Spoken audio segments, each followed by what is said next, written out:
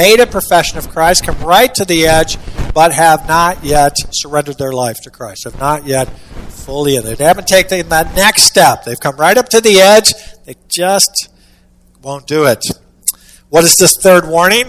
It's to those folks, if you're not growing in Christ, there's a big spiritual problem with very dire consequences. That's what this third warning is. Remember, the first one is, do not let the ship of life pass on by the harbor of salvation. Or, what you would have in your Bibles, and my Bible, is do not neglect your salvation, right? Do not neglect your salvation. Do not think that you have all this time and presume upon God's grace and then just kind of wake up one day and realize that as the last breath is leaving your body, that you have not made a decision for Christ. Do not neglect your salvation. Do not let your ship of life pass by the harbor of salvation. The second one, remember, is do not harden your hearts and fail to enter God's rest. Don't do that.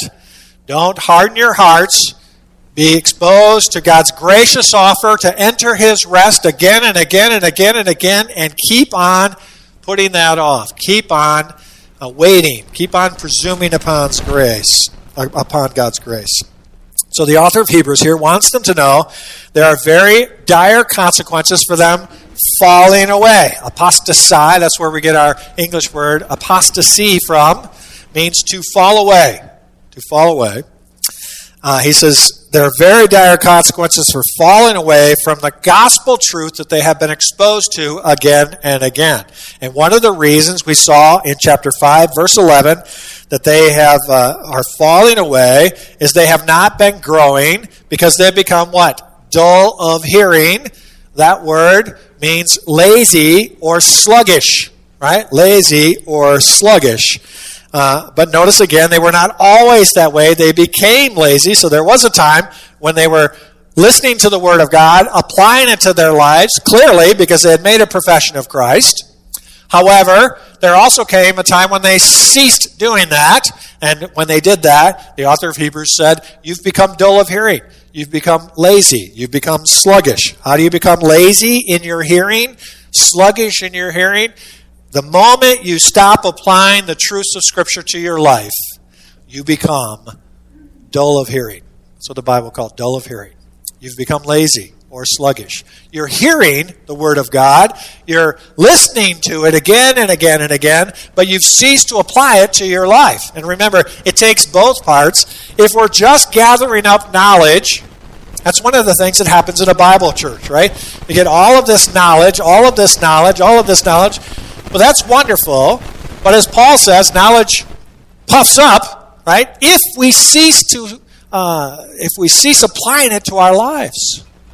See, that's the other half of the equation. We have to, hear it, believe it. It has to go from our head to our hearts, and then it has to go to our hands and feet. We have to live out that truth. Both sides are necessary. If we only hear it and have all this head knowledge but don't live it out, then we believe and will tell others what they should be doing, but of course our life doesn't match that at all. That's called hypocrisy, right? That undermines the transformational power of Christ, and it undermines our witness of the gospel when we do that. Got to have both parts there. So these professing Christians had heard the truths of the gospel again and again and again, but they stopped applying the truth of that gospel to their lives. In other words, they had all kinds of knowledge about Jesus, but they had never received Him as their Lord and Savior. They had never surrendered their life, if you will, to Christ. So what would have been the next step in growth after hearing the gospel should have been salvation. They should have heard that message and then believed that message. They received it in joy and then applied it to their lives. But that's not what happened. That came to a screeching halt because they had become lazy, sluggish. They had heard that message. They kept hearing that message, but they quit applying it to their lives. In fact, he says by now in verse 12, you should have been teachers. Not only should you be growing in Christ, not only should you have applied that message and now be saved and through the ministry of the Holy Spirit growing, by this point, this is about 6 years later, you should be teachers now. Other new converts should be coming in. You should be able to teach them what you know in Christ. He says that's not happening. He says actually in verse 12, in chapter 5, he says, "For through by this time you ought to be teachers, you have need again for someone to teach you" what? The elementary principles of the oracles of God. You have come to need milk, not solid food. He says that oracles or elementary principles is the ABCs. He said, you're not past the ABCs yet. You're still on the very basic things. And he's going to explain to them how basic those are coming up in chapter 6. So he's referring to their elementary teaching of the Old Testament, which the Jews should have already understood by now. He's telling them they need to move beyond their basic understanding of the Old Testament truth to a more mature understanding of that truth in Christ. He says, I want you should, by now, you should be able to have understood the things that we were doing under the Old Covenant and what those were pointing to in Christ. By now, you should be able to connect those dots, but you're not. You're still back here. You still want to keep rehashing these old things again and again. You don't want to let go of those and embrace the full truth in Christ. You still want to hang on to these and just add Christ in. And he says, you can't do that. You're trying to tread water spiritually. That's impossible for you to do. You can't tread water spiritually. You're either moving forward or you're falling away. There is no such thing as treading water spiritually. He's telling them, you need to move beyond that. They heard these wonderful truths. They accepted them for a while as truth, but they ceased applying them to life. So instead of growing in grace and knowledge, he says, you're not growing and you're not standing still. Here's what you're actually doing. You're falling back. How far back are you falling? You're falling all the way back to the very basic principles of what we would teach somebody new to Judaism. That's how far. That's where you're stuck right now. He's very, very difficult on them. Look at verse 13 then in chapter 5. Let me get the right chapter here. For everyone who partakes only of milk is not accustomed to the word of righteousness, for he is an infant or a baby. So the author of Hebrews states what you really need is not more rehashing of the same Old Testament, Old Covenant truths, but a deeper understanding of what those mean in Christ. That's what you really need. They needed solid food. That's what he's calling solid food. He said, you're still on milk over here, like a baby. You should be eating solid food right now. Who is eating solid food? The mature are eating solid food. So in contrast to the baby who's still on milk, you should be over here now. You should be over here. They needed solid food. In this context, that solid food means a deeper understanding of the truths of Jesus that were promised in the Messiah. They already know that he's the promised Messiah. They had already accepted that fact. But they still want to cling over here. They still want Aaron as their high priest and Christ as their high priest. The author of Hebrews saying, it doesn't work that way. It doesn't work that way at all. You still want to cling to these old things over here. You need to move beyond those. Those were just a shadow. They were just pointing to Christ. Christ has already came. He's already fulfilled that. He's already accomplished that. You need to embrace that truth and move forward. Press on, he says, to maturity. So he points to their lack of experience in the word of righteousness. And indeed, if you have no experience in the word of righteousness, he says you're an infant, you're a baby, you're a child, you're immature. Those professing believers who were trusting in their elementary understanding of the old covenant of faith instead of fully trusting in Jesus Christ as their Lord and Savior. They're stuck and falling back. And he says there's so much spiritual danger here. He's actually going to warn them that they could be lost eternally. They could be lost eternally if they do not respond to the truth of the gospel message. He's saying there's very dire consequences for repeatedly hearing this gospel message again and again and again and then not acting, not moving, not believing, not pressing on, not maturing. He's saying, I'm not just telling you that, hey, this is something you should do. Matter of fact, a little later in chapter 6, he's going to say, if you don't do these things, you could be lost eternally. Again, remember he's talking to professing believers, not believers. They are already, so he says, those who are truly saved have already embraced Christ as their Lord and Savior. They do understand the truths that Christ is better, that the new covenant is superior to the old covenant. They are already digesting solid food.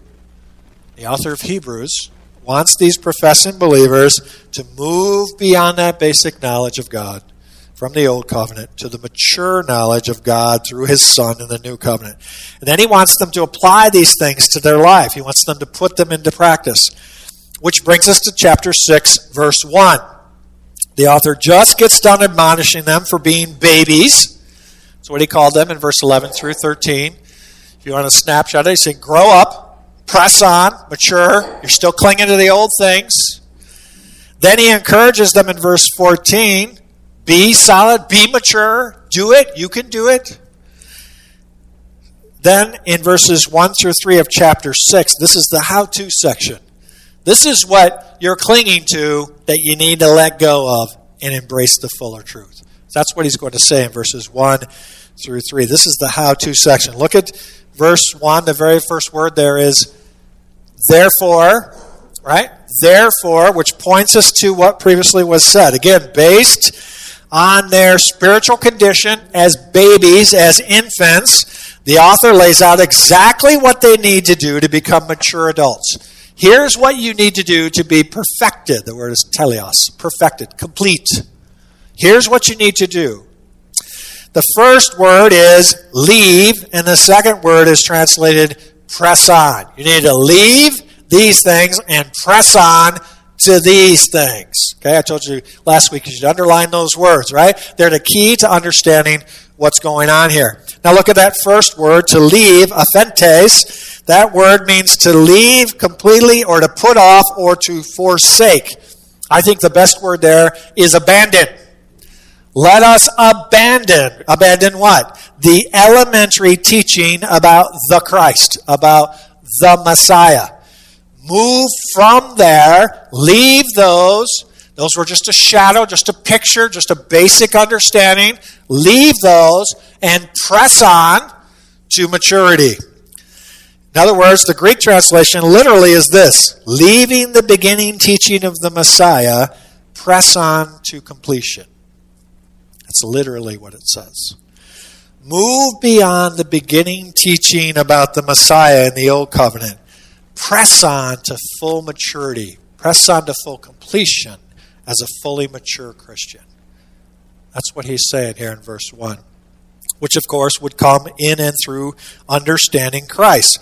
So the first step in coming to maturity, the first step of pressing on to maturity in and through Christ is the act of leaving or abandoning these old elementary principles. He says you got to leave those behind. Now remember I explained to you last week, a lot of people think that this passage is speaking to believers and telling them to leave the basics and move and press on. But nowhere in Scripture are we told to abandon what we came to faith in with initially. So he's not talking to believers, or he wouldn't be telling us to abandon them, forsake them, leave them behind. But what specifically are these elementary teachings about Christ that they should abandon? He has 6 things he wants to point out that they need to let go of and then embrace the fuller meaning of. Let go of what they meant in Judaism and embrace what they mean in Christianity. Let go of those, embrace these. Remember I told you there's 3 sets of 2 things, right? Couplets. 3 sets of 2 couplets. Each of those go together. Each set, if you look at them, you have a beginning thing when you first come to salvation. Then you have a middle when you make your full conversion into Christ. And then you have an end. So here's the beginning, here's the middle, here's the end. These little couplets. Okay? The first is the elementary teaching of repentance from dead works and faith in God. Repentance and faith, 2 sides of the same coin, right? I repent of my sin. Repent means turn away. I turn away from my sin in faith to God. I repent, turn away, turn to, in faith, to God. Okay? Repentance and faith. Same side, or 2 different sides of the same coin. The second is instruction about washings and laying on of hands. Those two things go together. The third couplet is resurrection of the dead and eternal judgment. Okay. Now, remember I told you these 6 teachings are identical to a Jewish catechism. What's a Jewish catechism? A catechism are the basic instructions you would teach somebody who's a new convert. So you would say, here's what you need to know. If you're a Gentile and you're thinking about becoming a Jew, here's the 6 things we're going to teach you. These 6 things. So these were the basics of coming to Judaism. So what the author of Hebrews is saying, you're still over here, what we would teach somebody brand new to the faith. These 6 things, you're still stuck on what they mean in Judaism and have not embraced what they mean in Christianity. You're still a baby. You're still a baby. Remember, we'll call somebody a baby Christian. You ever heard of that? Well, they're still a baby Christian. They're still a new Christian. Well, that's what he's saying here, except he's saying you're still thinking, and your level of maturity is like somebody brand new to the faith in Judaism. You're still stuck over here when by now you should be fully mature in Christianity, but you're still clinging to these things over here. So he says, these 6 teachings are what the Jews would use for the basic teaching for someone to convert to Judaism. These are the basics. You would have been taught about these before being baptized and accepted into the Jewish church 2,000 years ago. Each item here is from a Jewish context, but they take a deeper, fuller meaning in Christ. So it's necessary then, the point of these here is that they do not represent anything but the barest essentials of what it meant to come to Judaism. He's using that as an example of where they're stuck. It's necessary to go from the knowledge of these basic truths in the Old Covenant to the fuller understanding in Christ in the New. So specifically, it's that fuller understanding of these elementary teachings with Christ as their great high priest that will actually lead them from head knowledge to a heart response so that they'll come to faith. So the first one here, look at that. Leaving the elementary teachings about Christ, let us press on to maturity, not laying again a foundation of repentance from dead works and faith towards God. This again, remember from last week, he's speaking primarily to a Jewish audience, turning away from the dead works of the law, which they was never going to be saved by, at their doomed attempt at self-salvation. In other words, leave that thought that by your sacrifice, by those sacrifices you were bringing to the temple, or by the rituals or the feast, that's what was saving you. You need to leave that behind. Those dead works, those dead rituals, leave those behind. Quit clinging to those. The instruction would have also included turning away from your personal sin. So it would have been both, right? They were trusting in these rituals and feasts and sacrifices, thinking that's what saved them. The author of Hebrews is saying, no, that's not what saved you. What actually saved you was faith in God, by grace, through faith. So a Jewish convert then had to engage in an act of repentance. Conversion would have included repentance, which was a conscious turning away from the old way of life. Then second, repentance was to be coupled with faith in God. Turning away, turning to. Just turning for the dead works would accomplish nothing, because repentance has to be joined with faith. So a personal relationship of trust in God. Salvation has always been by faith. So the first two are about salvation. That's the very beginning. Notice verse 2 then is our next couple of instruction about washings and laying on of hands. So that's our next couplet. So some of you may have the word baptism here. You may have the word baptism in your translation. The translation baptism ought to be rendered washings or cleansing rites. Why do I say that? Because the word that's used here is the Greek word baptismos, which is plural. It's a plural washing. That word, nowhere in the New Testament is the plural word baptismos used with a New Testament baptism. Its baptism in the New Testament is always singular. Why? Because there's only one baptism, one faith, right? One God, one baptism. One baptism. So the word there is actually baptisma, which is singular, not baptismos. Every time that word in the plural is used, it's always translated washings. Washings. So you would say, well, why do I have the word baptism here? Well, if you're a translator and you believe that this is talking to believers, then you want this to speak about New Testament truths as opposed to Old Testaments. And so you translate that way, hoping to make that help you to understand that. All right. So in all four instances in the New Testament where that plural word is used, it refers to ceremonial washings or ritual cleansings. In Judaism, under the Old Covenant, these ceremonial cleansings were external. They're external washings. They were meant to symbolize a clean heart. But the New Covenant called for a different kind of washing, doesn't it? Not an external washing, but an internal washing. Keep your place in Hebrews here. Go back a couple chapters to Titus chapter 3. Titus chapter 3.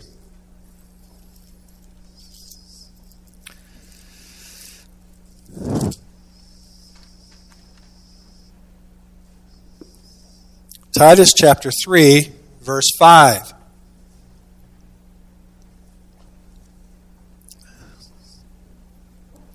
He saved us, not on the basis of deeds, which we have done in righteousness, but, or in contrast to that, according to his mercy, by the washing of regeneration and renewing by the Holy Spirit. There's our word, washing. This is a washing of regeneration. He's talking about an internal washing, right? Having our hearts cleansed internally, not externally. Turn, if you will, to 1 Peter chapter 3. 1 Peter chapter 3.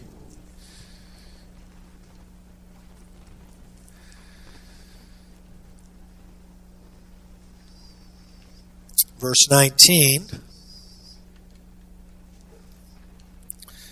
Well, let's pick it up in verse 18 for context. 1 Peter 3, verse 18. For Christ also died for sins once for all, the just for the unjust, so that he might bring us to God, having been put to death in the flesh, being made alive in the Spirit. Verse 19, in which he also went and made proclamation to the spirits now in prison. Verse 20, who once were disobedient, when the patience of God kept waiting in the days of Noah, during the construction of the ark, in which a few, that is 8 persons, were brought safely through the water. Corresponding to that, being brought safely through the water, is what he's talking about here, of how God safely put a remnant, 8 people, in the ark, closed the door of the ark, safely brought them through. Corresponding to that, baptism now saves you. Not the removal of dirt from the flesh, but an appeal to God for a good conscience through the resurrection of Jesus Christ. 8 people went in that ark and went through the whole judgment, yet were unharmed. That's very similar then to Christ's salvation. That's what he's pointing to. He's not talking about water baptism saving you. That's why he specifically says, not the removal of dirt from the flesh. He says, I'm not talking about the ritual washing that you have externally. That's not what saves you. It's actually your faith in the Lord Jesus Christ. The baptism is just a testimony to that. That's what he's saying there. It's not the ritual of baptism that saves you. It's your appeal to God. It's by faith that you get into the ark safely. In this case, a picture of Jesus. By faith in his death and resurrection. That's why we say in Romans 6, when we baptize someone, right? Buried with Christ in death, raised to walk in the newness of life, right?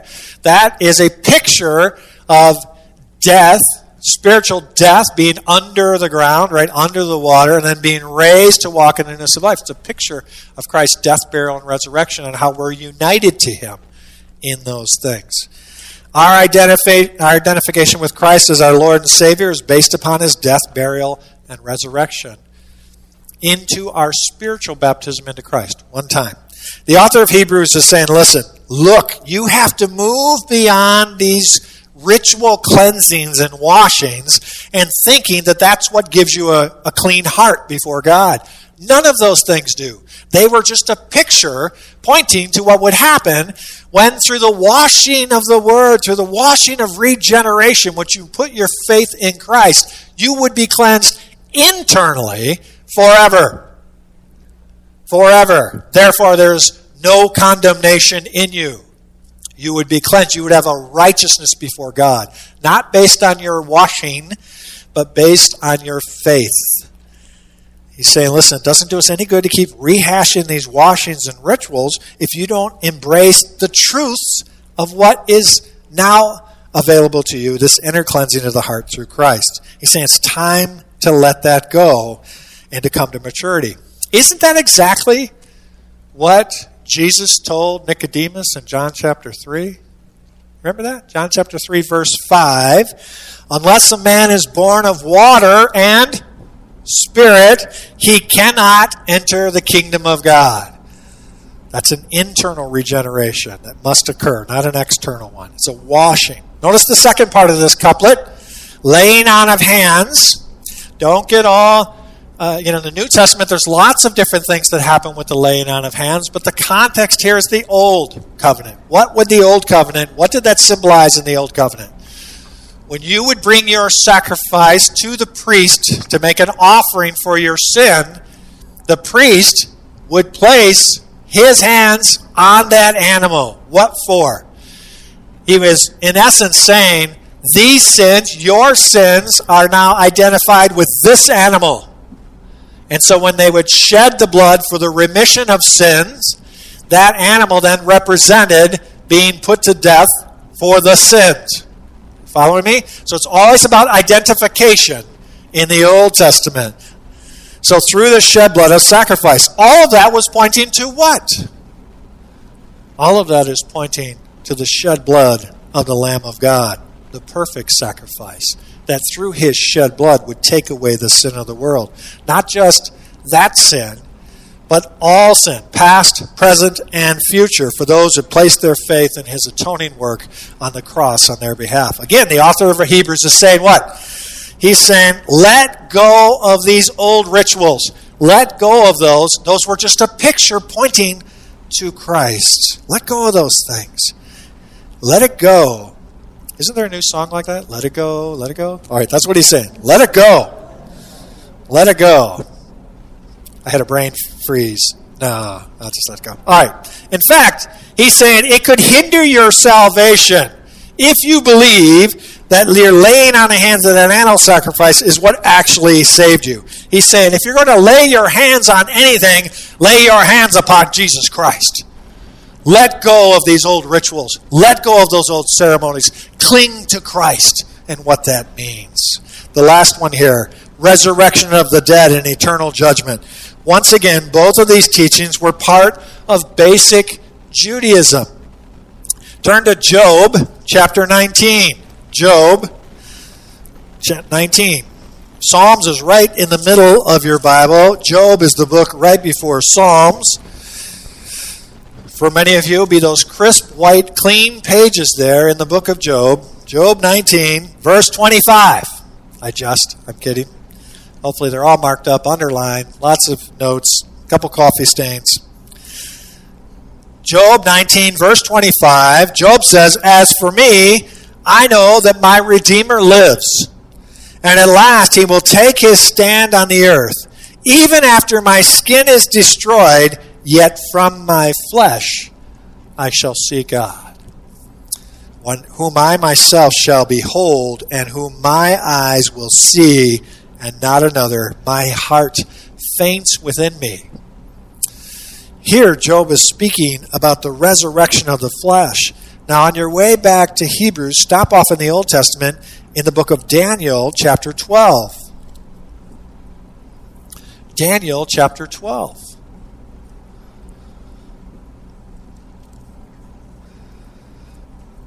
Okay, got Isaiah, Jeremiah, Ezekiel, Lamentation, Ezekiel, Daniel. Daniel chapter 12, verse 1. Now at that time, Michael, the great prince who stands guard over the sons of your people, will arise. And there will be a time of distress such as never occurred since there was a nation until that time. And at that time, your people, everyone who is found written in the book, will be rescued. Many of those who sleep in the dust in the ground will awake, these to everlasting life, but the others to disgrace and everlasting contempt. Those who have insight will shine brightly like the brightness of the expanse of heaven. Those who lead the many to righteousness like the stars forever and ever. This is talking about a future judgment. So you have the basics of how somebody would have understood in Judaism, that there was eternal life, right, and judgment. That was their basic understanding. That's what they had. They believed in a general revelation, but here, of course, now the New Testament teaches, really fleshes that out. We know a lot more about all the different resurrections. We know exactly what's going to happen. For example, John 11, I am the resurrection and the life, Jesus said. He who believes in me will live even though he dies. Also from 2 Corinthians 5:10, we know that Jesus is not only the resurrection, he's the righteous judge. For we must all appear before the judgment seat of Christ, that each one may receive what is due him for the things done while in the body, whether good or bad. So again, we know more about the judgment. We know that the Bema seat is a judgment for believers, right? We know the great white throne judgment is a judgment for unbelievers. We know a lot more than they know now. Once again, the author is pointing to these basic doctrines that are part of the teachings for any new convert to Judaism, and he's saying, quit clinging to these ABCs and embrace the truth in Christ. Remember, he was talking about Melchizedek, and he stopped in the middle and said, "You're babies. You need to understand that Christ is your great high priest, but you're not comprehending that because you're still clinging to these basics. By now, you should be fully on your way as a believer." He's admonishing them for not moving beyond these fundamentals, which were but a shadow of what they knew in Judaism. Maybe it's because they were so close, these same elements in Judaism and Christianity. Maybe they were thinking, well, I can keep both.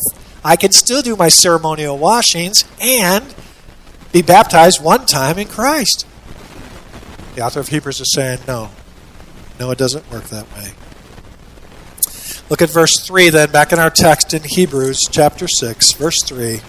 A very difficult verse, lots of interpretations. He says this, "And this we will do if God permits."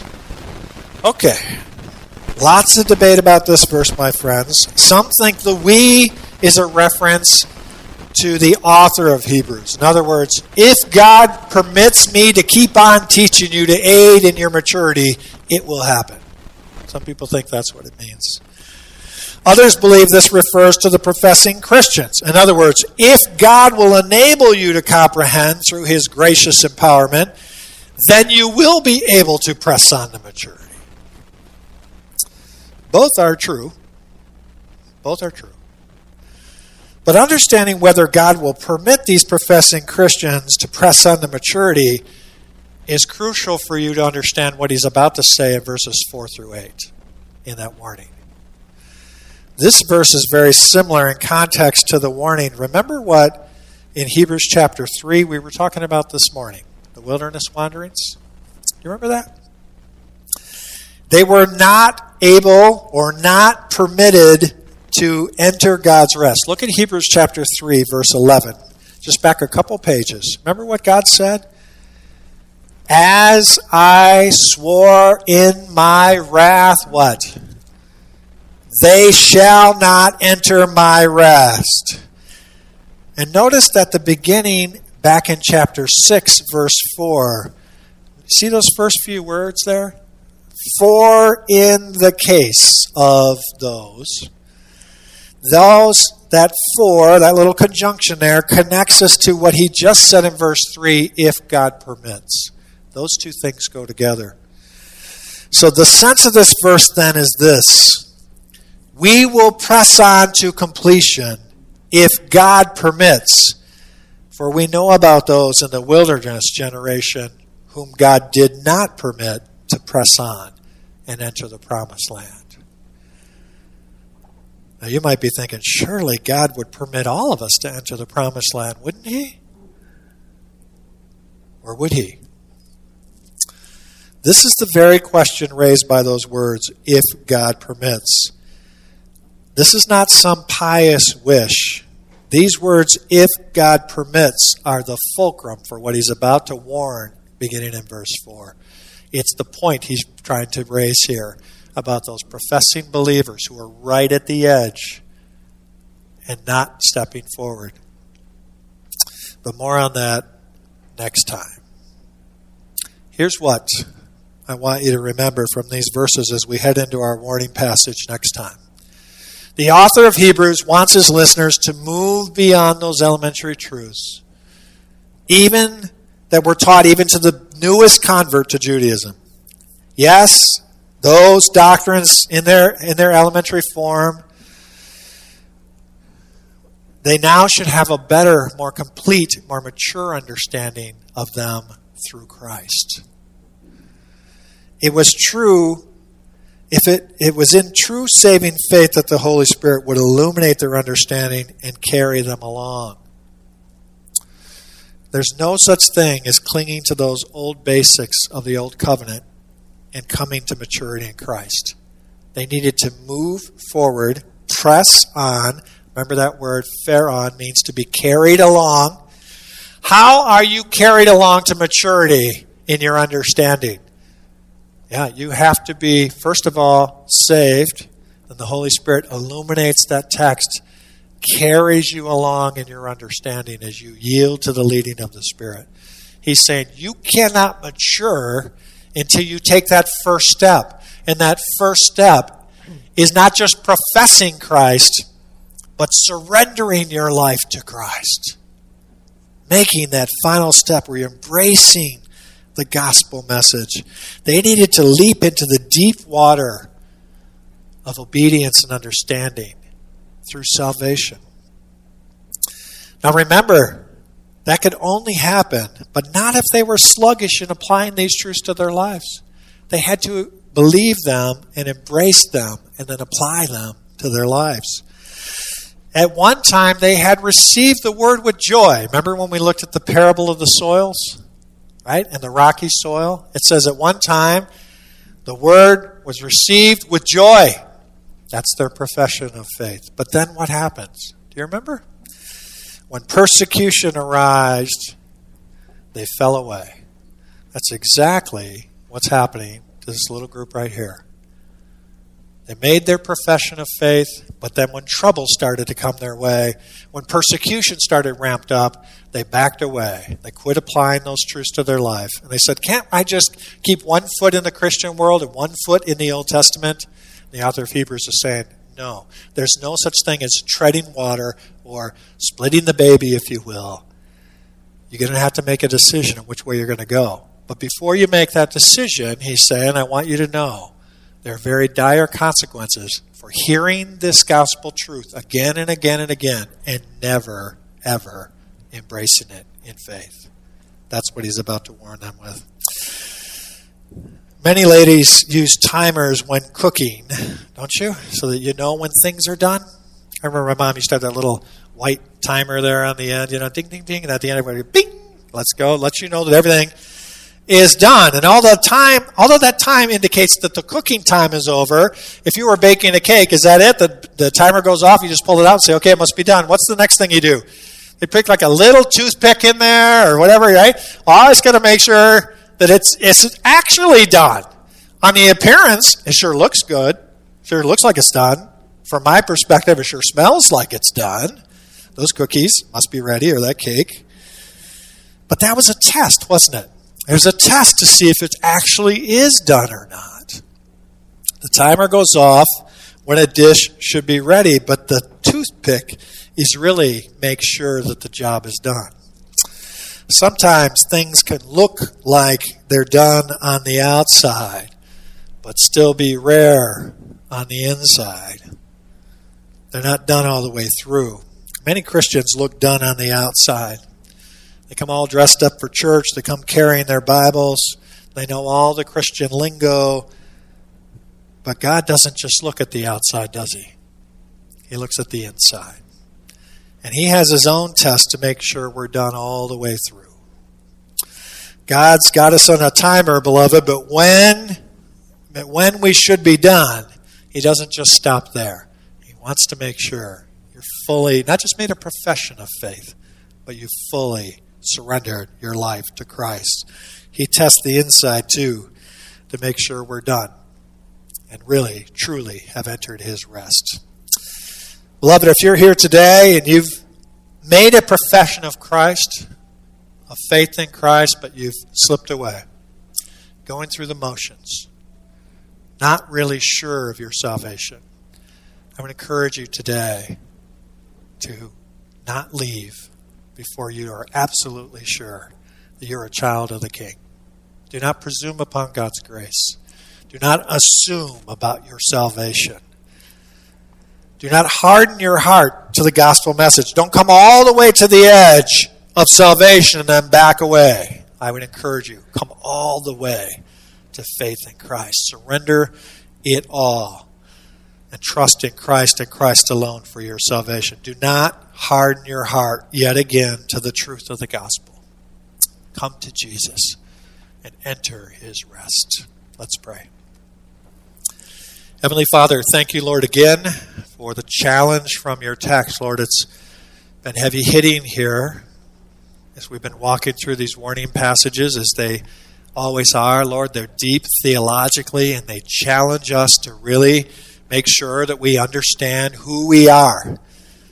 Are we indeed children of the King? Do we have the full assurance of your Spirit?